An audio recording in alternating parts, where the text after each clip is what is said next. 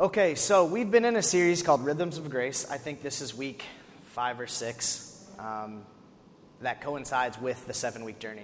And our big scripture for the Rhythms of Grace series has been Matthew 11:28 through 30, out of the Message translation. So as we get started today, I'll just kind of read that first, so that way we can kind of go back to the scripture that's been grounding our series this whole summer. It will be on the screen, I believe, and I will read it out. Again, this is the Message translation, Matthew 11:28 through 30. This is Jesus speaking. Are you tired, worn out, burned out on religion? Come to me. Get away with me, and you'll recover your life. I'll show you how to take a real rest. Walk with me and work with me. Watch how I do it. Learn the unforced rhythms of grace. I won't lay anything heavy or ill-fitting on you. Keep company with me, and you'll learn to live freely and lightly. So that's the verse that's been guiding our series over the past few weeks. Throughout this series, we've covered what it looks like to take a real rest. We've talked about community. We've talked about humility. We've talked about dealing with life's difficulties. And then last week, Chris talked about the treasure that we have and we are able to work with Jesus, and that work is to build each other up in love. So that's kind of where we've been coming from, really having grace for yourself, understanding how Jesus gives us that grace, how we can build each other up in community and humility and love. As we continue on today, we're going to shift the focus a little bit to talking about grace for other people. And we've talked a lot about God's grace that he gives to us, and last week, Chris kind of started us on this transition talking about loving others and building each other up in love. But today, I wanted to focus on having grace for a specific group of people. I don't really want to spend time, at least today, talking about having grace for people we love, for people we like, for people we get along with, because that's pretty easy. We're pretty good at that. We're really good at forgiving the leader of a political party we agree with. We're good at that, showing them grace. Oh, it was a tough circumstance. They didn't really mean it. We're really good at forgiving our favorite sports players when they do something wrong. We're really good at showing grace to family members. Maybe not always, but most of the time. My best example for that is I'm a teacher. And sometimes when you call home because a kid has done something, the parent cannot believe it. That wasn't my kid. My kid would never do such a thing. And you're able to provide some proof, and they act surprised, right? So we're really good at giving grace to people we care about, to people we know. But in that same situation, the parent comes very upset about what somebody else's kid did, right? We get very upset at what the leader of another political party did. We get very upset at what the opposing team's best player did. So I really want to talk about grace for people we don't really like. But more specifically, I want to get a little deep with it today. I want to talk about grace for people that we hate. For grace for people that we hate. I think we're in this part of society where we are incredibly divided. I think that's probably the only thing that we could agree on, is that we don't agree. Right? I think you could ask any group, and they would say, I don't agree with another group. Divisiveness is about the only thing that brings us together these days, at least it seems, as a society, and I think even in the church a little bit. But there's a problem. When we allow divisiveness and hate and fear to guide us, it creates chaos. I am a social studies teacher, so we're going to talk about the French Revolution for a little bit, but I probably won't get too far into the weeds with you guys. But I think it's a good example, and I think it's a kind of an extreme example, but I think it kind of provides what happens when a society continues to go down this path. So the French Revolution, right? Quick backstory. This is not going to be 100% accurate, so don't fact check me. I'm trying to tell this to, it's not. There's no test. The French Revolution occurs in the late 1700s, right after the American Revolution. The French were very involved in helping the colonists achieve independence from Great Britain. So what happens is the French people, the peasants and also the middle class, kind of start looking around, and they kind of think, our system's a little bit messed up too. At the time, they had a feudal system with a king and lords, and the people, the majority of people, were not in positions of power. They were oppressed. Peasants didn't even own the land that they were farming and living on. the Lord would just let them keep a little bit of the food that they did all the work to acquire. It's a system that was tyrannical, that was oppressive. So the people in the middle class decide that they're going to fight back, right? There's a just cause. There's a reason why they don't like this system. And it starts, and the lords and the king kind of like, well, we should probably work with these people. There are a lot of them. They kind of, protect us and get us all our food, and they're kind of important. So let's try to work together. That doesn't work. There's some compromise and solutions, but it always breaks down. It's not followed through with fidelity. The people begin getting more and more upset.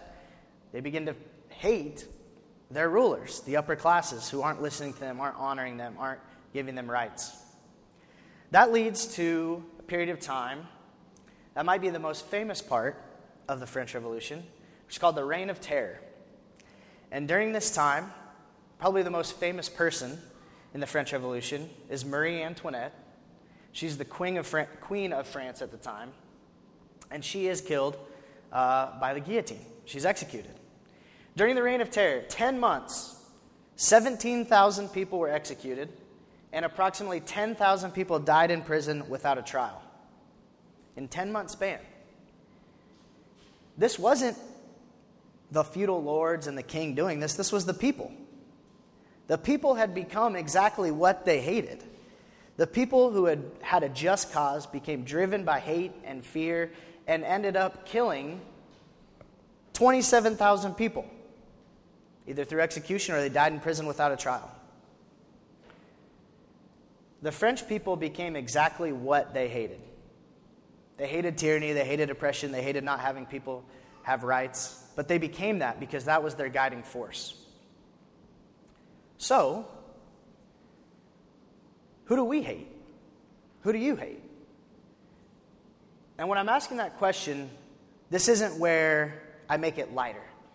Like, the person who cuts you off in traffic, don't you hate that guy? Or the person who posts pictures of their food on Facebook, don't you just hate that? Yeah, that's easy to talk about. But I want us to really reflect today. Who do you really hate? Because we all have some sort of bias. We all have some sort of group that we hate. I have mine, and I'll share a little bit about that in a minute. Is it a political party? Is it a group of people whose lifestyle looks different than yours? Is it a group of people with different backgrounds? I think, unfortunately, we can all find a group that we strongly disagree with and would probably even say hate. And a lot of us have reasons for doing that, some justified. The French people had a just cause in overturning oppression and tyranny. But when we give in to that and let that drive us, things like the Reign of Terror happen. So I want us to be really reflective today and not really cop out and use our excuses and say I'm justified to dislike these people, but have an open mind as we talk about it today. And I'll start with a personal example for me that I've really been dealing with and thinking about a lot lately. And I really hate Pharisees, which at first makes me sound super biblical, right? Because that's who Jesus was always disagreeing with. But I've become a Pharisee against Pharisees by allowing my anger and frustration and hatred to take over. And here's what I mean by that. So when I say the word Pharisee, what am I talking about? Because the Pharisees in the Bible don't really exist, right? So who am I considering to be a modern-day Pharisee? And when I'm using that word, I'm thinking about the people who are always concerned with, how's everybody dressing to church? Is everybody talking the exact same way? Or is our theology exactly the same? Do we all have the same lifestyle? Is everybody following the law? Which, by the way, none of us are, right? So that legalism, that focus on, is everybody doing Christianity just like me? Is everybody fitting into this box of the way that I am? That's a group of people that I've come to hate, which is really sad because they're my brothers and sisters in Christ. And I have justifications, which are really excuses for hating this group of people, right? I've seen things that have been said. I've been pressured to say things to others or to disclude people, to exclude people from my life, to push out relationships because they weren't doing things exactly like me. I've become self-righteous and put other people down and been holier than thou. That's one of my excuses. I feel like in our modern world, my faith is weaponized constantly to defend certain policies, to exclude people. And I hate that. But what does that hate produce? Exactly the thing that I'm accusing these people of, right? I'm accusing these people of being self-righteous. I'm accusing these people of being exclusive and excluding people from the church and not letting people access God's love. But then what do? The same thing. Now I consider myself better than them. Now I don't talk to them. Now I exclude them. Now maybe I don't want them sitting next to me. When we allow hatred to drive us and we don't show other people grace, we become what we are hating against. God loves the people that we don't love, and that's sometimes hard for us to wrap our heads around. So, as we're looking at this, the question becomes, what does Jesus show us? Right? I think anytime we look at the Bible, it's best to start with what Jesus shows us and tells us regarding any subject. Right? And like I said, a lot of us have justifications for why we're angry, why we hate a group of people. And we think we're justified in that. So the first example I want to talk about occurs during the betrayal and arrest of Jesus. So we're just going to look at a very short part of Scripture on this, but I'll provide a little bit of background before we do. So the betrayal and arrest of Jesus. Judas, right, betrays Jesus, brings people to arrest Jesus, and now he's going to be arrested, tried, and ultimately crucified on the cross, right? We know that. Well, a really small part of this story is when Jesus is being arrested, the disciples are angry, right? They're not happy that Jesus is being arrested. And I think that's justified, right? They probably don't want Jesus to be arrested. He's been dropping some hints, right? Jesus has, that he might be about to die, all these things. They're freaked out anyway, and now it's happening. So in the midst of this, we see one of the disciples try to take things into his own hands. And I'll go ahead and spoiler alert here. It's going to be Peter. And Chris likes, I felt a little bit personally attacked sometimes when Chris is up here talking about Peter because I identify with Peter so much. I feel like I'm Peter. Like I just, I tend to just say it and put it out there and think I know what I'm talking about, and oftentimes I'm wrong. But I really identify with Peter. I think Peter, throughout the entire New Testament, has good intentions, right? He's trying to stick up for Jesus. He wants to love Jesus. He wants to be the best for Jesus. And so he's going to do something that is very Peter in this moment as Jesus is being arrested. This is in Luke 22, verses 49 through 51. And I'm also going to read this in the Message translation as well. When those with Jesus saw what was happening, they see him being arrested. Jesus is being arrested. When those with Jesus saw what was happening, they said, "Master, shall we fight?" One of them, Peter, took a swing at the chief priest's servant and cut off his right ear. Jesus said, "Let them be, even in this." Then, touching the servant's ear, he healed him. So Peter does, I think, what a lot of us would do. Peter's mad. Peter has put his trust and faith in Jesus. If you remember a couple weeks ago, Chris told us that Peter is the first person really to call Jesus the Messiah, to say, "Jesus, you are the Savior of the world." Peter's the first person, one of the first people to say that and declare that. And now he's seeing Jesus be arrested, to be tried and probably killed. He's frustrated. He's angry. So he lashes out. And Jesus says, "Let them be, even in this." See, even in this time when Jesus was also probably startled himself, right? Jesus ultimately knew what would happen, but he had a very human experience. I believe Jesus knew, right, what had to happen. But why not let Peter cut some dude's ear off, right? It's not going to change it. Jesus is still going to go to the cross and sacrifice of us. But even in this, Jesus says, "Let them be, even in this." As the story continues and Jesus goes to the cross, Jesus gives us another example of this. When Jesus is on the cross, he says of the crowd, "Forgive them, Father, after he'd been beaten, he'd been dragged through the streets, he'd been hung up on a tree to die, his only words to them are to forgive them. Now, we're never going to be able to love like Jesus. I wish we could, but we never will be able to.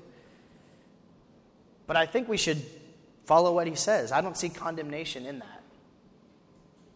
People justifiably, Jesus could hate, or at least allow his followers to hate. He doesn't. There's kind of one big last example that Jesus talks about in this. And there's a book that's about this scenario that I've been reading, which was kind of actually the, inspiration for talking today about this topic. I've known for a few years now that I really struggled to be that, what I call a Pharisee against Pharisees, right? To,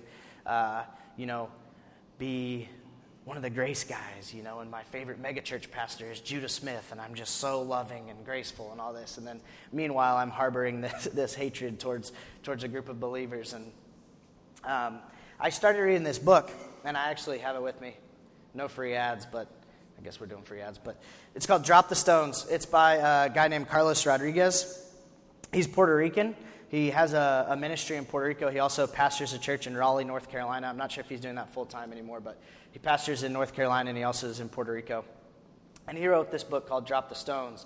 And it's really kind of a multiple perspective look at a certain story in the Bible that we'll get into a little bit that deals with a person caught in adultery who set out to be stoned and Jesus' interaction in that situation.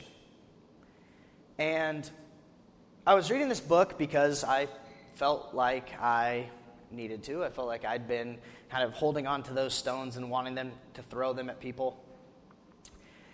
And I wasn't necessarily sure that that's what I was going to talk about today. Wasn't really sure. So last weekend, I wasn't here. I was on a trip in Michigan. And I was listening to the podcast on Monday and was thinking about the book and all these different things, and then it kind of all just came together for me.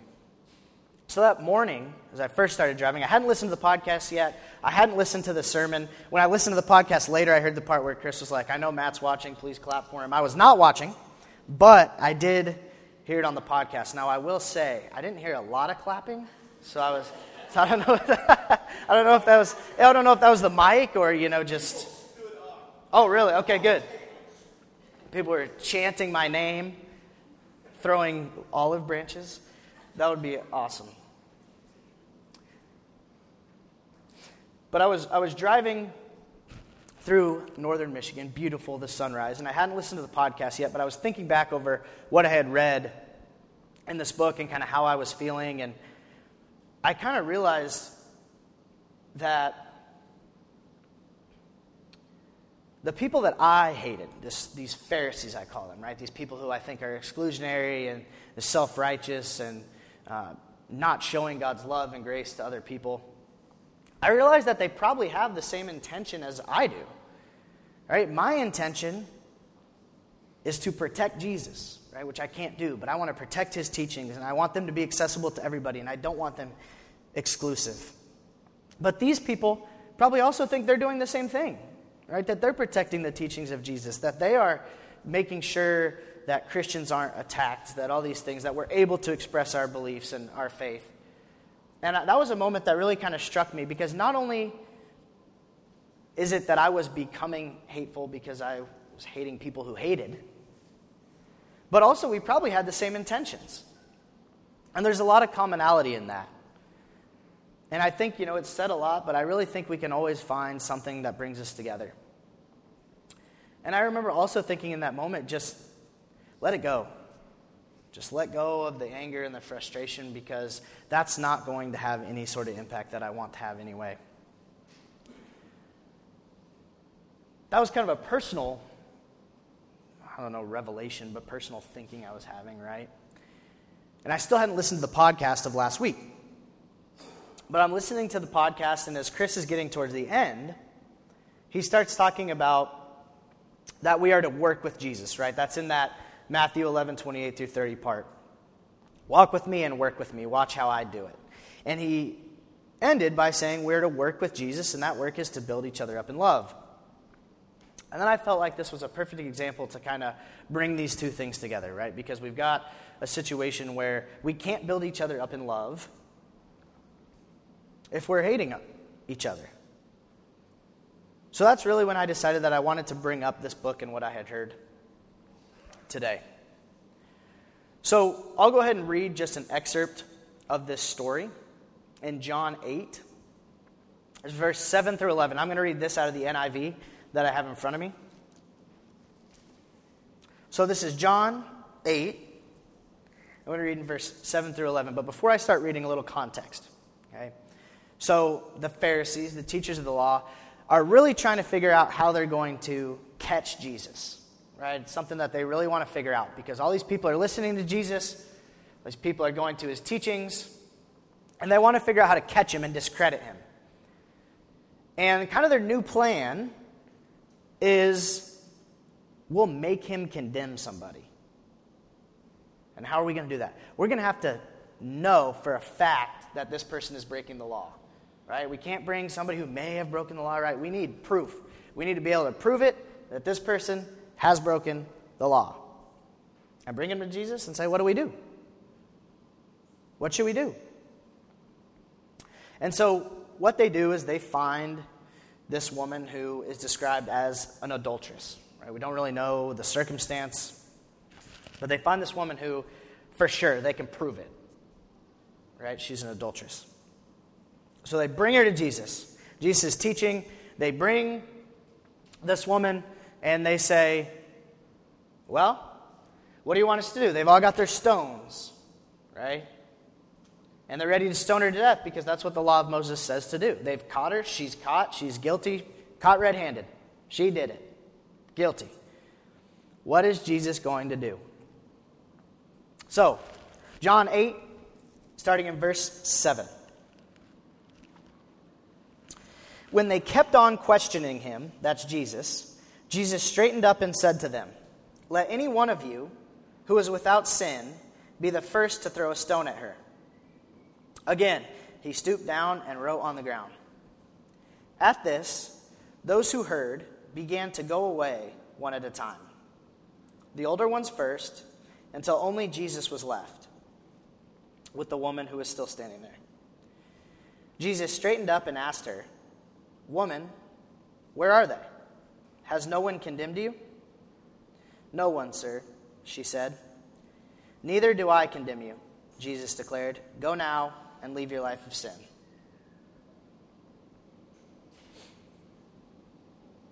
I think that's incredibly powerful. Jesus does not condemn us. And I've heard this story discussed before. And this story is one where it's really easy to get caught in little details of this story. For example, it might say in your Bible, like it does in mine, right before John chapter 8, it's in parentheses, and it says the earliest manuscripts and many other ancient texts do not have verses John 7:53 through 8:11. A few of the earliest manuscripts do include these verses, wholly or in part.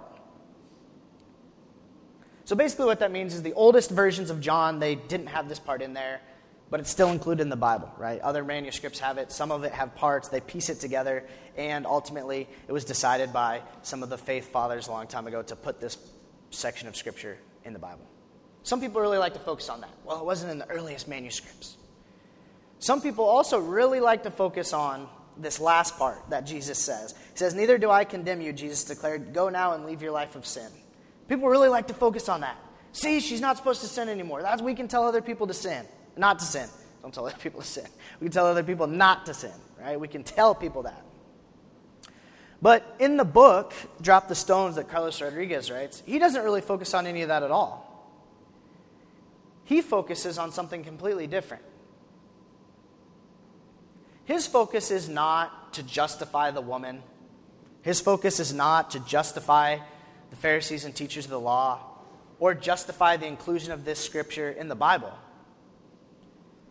The overarching point, and what really hit me, was that we are both the Pharisee and the woman. Every single person in this room is both of these characters. There's times when we're judgmental and self-righteous and looking to stone someone else for their sin. There's times when we're the woman, clearly guilty. Sin that others can see, right? Ashamed, embarrassed. Ultimately, both parties are guilty. Jesus doesn't go on to condemn the teachers of the law in this scripture. He doesn't flip it on them and get up and start yelling at them about how they're being judgmental and they're being self-righteous. He doesn't do that. He also doesn't take a minute to preach to the woman and condemn her. All he says, okay, if you're without sin, go ahead. So that is what the law says. And everyone leaves. And at the end of the story, Jesus condemns no one.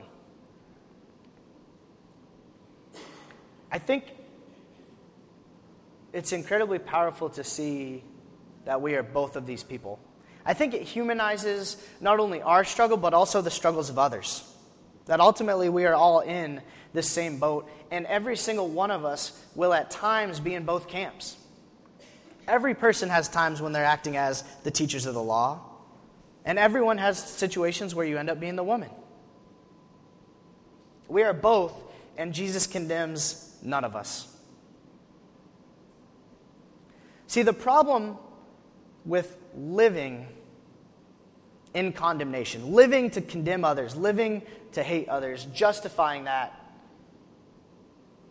saying, well, their sin is obvious. Another thing that I've heard is, well, those people are glorifying their sin. Sin is sin. We've all sinned. We've all fall short. When we choose to live in that place, the first thing is it steals joy from us. It steals your own joy. I think the perfect example of that is social media. Because we just get farther and farther into the hole.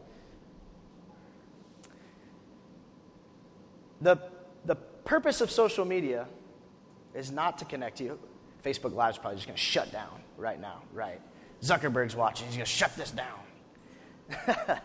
But the purpose is not to connect us, right? The purpose is to keep you on the platform, right? That's the purpose. And unfortunately, what they've figured out is the best way to keep you on the platform is to show you things that you hate. To show you the news. You're only going to look at cute puppies for so long. But a 20-minute video on why the political party you don't affiliate with is the devil, you'll watch that 5 times and then share it. Right? We're all guilty of doing things like that. Maybe that specific example doesn't apply to you, but something does. And we stay there and we get farther in that, and then we're not happy and we're not okay. Because we're letting it steal our joy. It's taking our joy. It's harming us, but it's also harming other people because it's taking away the opportunity for someone to experience the love of Jesus. If I came up to you and said, you ever met that guy Chris? Love Chris. Great guy. I do anything Chris says. I follow that guy anywhere. And then I say, oh, by the way, Chris hates you. And then the next day, my wife Shannon goes up to this person and says, hey, have you heard of Chris? I love Chris. Chris is the best. Oh, by the way, Chris hates you. And this happens over and over and over again. Are you going to want to meet Chris? I don't. Right? If I hear somebody's family doesn't like me, I don't want to meet their family. If I hear somebody's friend doesn't like me, I'm really not interested in meeting that friend. And I think that's what we're having a lot of trouble understanding. I don't have any exact facts and figures, but I think we've all seen at least something that talks about how people are not going to church, people are leaving church. I know unaffiliated seems to be the quickest growing religious affiliation, is unaffiliated.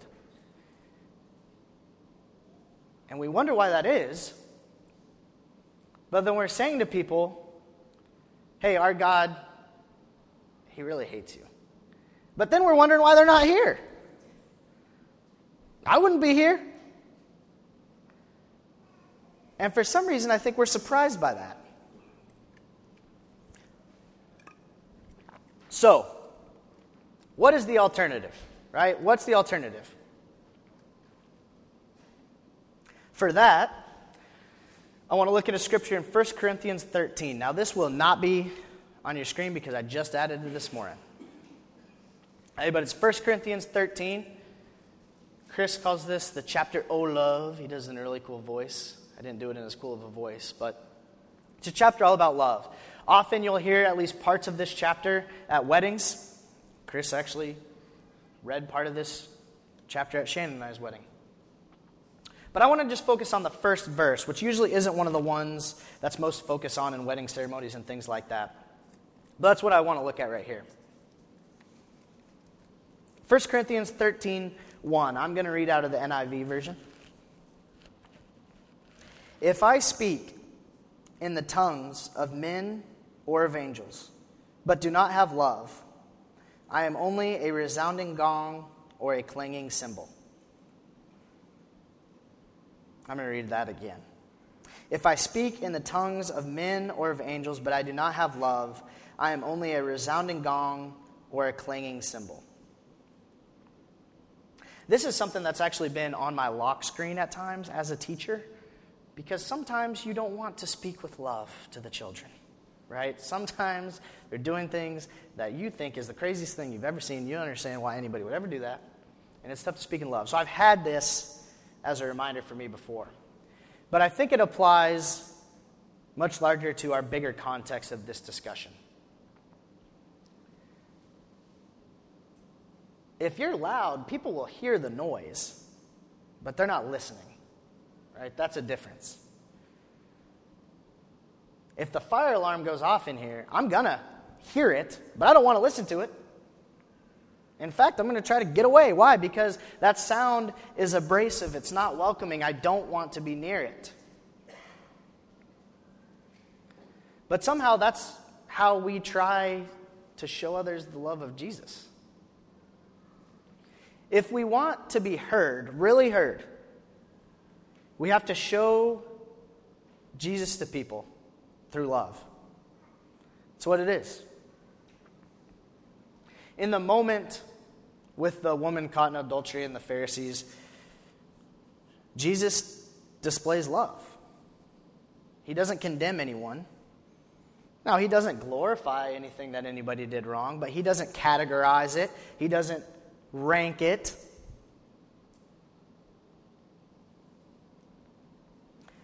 The key also is that we have to drop our agenda, right? I think sometimes, and I was in a Christian ministry group in college, and I've talked about that before, and I really do love it and love them. But sometimes it was like a numbers game, right? It was like, let's put up some numbers. Let's put up some numbers. Let's see how many people we can get in here. Let's see how many, conversions we can get. Keep a little tally right in your head. But if that's the agenda, I question if we're actually loving those people and going to build a relationship, right? Because you can get some people to say some words, maybe just so you'll leave them alone. Yeah. You're walking. Hey, have you heard? Yep, love Jesus. Yep, bye. But that's not actually going to have an impact. We have to be willing to love people continuously and for real. We can't go home and tell our spouse or our friends, hey, I've been talking to this person because they're really rough. They're doing a lot of bad things, and I really want them to know Jesus, but I don't really like them, or, I really hate what they're doing. I don't really want to spend time with them, but I will until they figure it out, until they become a Christian. And then we don't follow up, right? You have to love and build relationship. Love only happens in the context of relationships. When we look at what the job of Christians is, right? When we look at what our job is,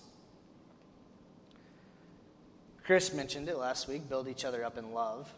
And Chris often mentions a quote, so if you've been here more than probably 2 weeks at a time, you've heard this quote, but I'm going to tell you it again because I think it's a great reminder. I remembered parts of it, but I need like one more word to be able to Google search it without asking Chris, so I had to text Chris, hey, what's the thing about the dancing? And he knew right away what I was talking about. This is a quote from Robert Capon. I do believe this will be on your screen. It says this: "The real job of Christians, as far as the world is concerned, is to simply dance to the hidden music and try, by the joy of their dancing, to wake the world up to the party." I'll read it one more time. "The real job of Christians, as far as the world is concerned, is to simply dance to the hidden music and try, by the joy of their dancing, to wake the world up to the party." I like that a lot. This doesn't say that we're supposed to hide our faith, right? It says we're supposed to be excited and joyous about our faith, that we're supposed to wake people up to the party. But it's in the joy of our dancing that we have the ability to do that.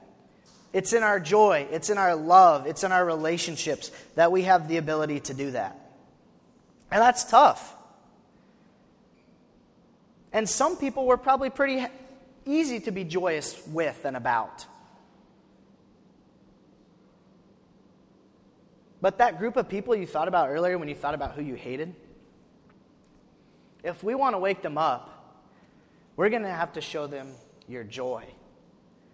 You're going to have to show them how beautiful being in a relationship with Jesus is. You're going to have to show them how amazing it is to know that we are not condemned. That we're more than our job, we're more than our bank account, we're more than all of those things. But if it doesn't look like Jesus is making us happy and joyous, why would other people want to do that?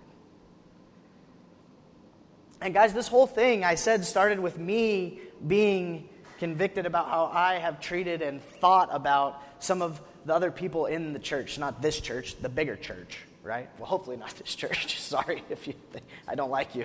I do. But in the bigger church, right? So this isn't me preaching at you. It's really been me talking to myself, because this is something that I've really struggled with. And as someone who has always really bought into grace and love and wanted to be that guy, I was really struggling with how much I wasn't showing it to certain people and around certain people. People who sin and make mistakes, who act self-righteous and hateful, but guess what? Those people are just like me. And they're just like you, because we've all acted that way. And we're going to go out of here today, and we're not going to be perfect. And there's going to be times where we're going to feel hate and anger towards groups of people. And again, you might have a reason. But I would encourage you to remember how Jesus handled these multiple situations. His arrest, on the cross, when he's presented with the woman caught in adultery. And that we would also remember that Robert Capon quote about our job, what our job is. Our job is to bring light and to bring joy.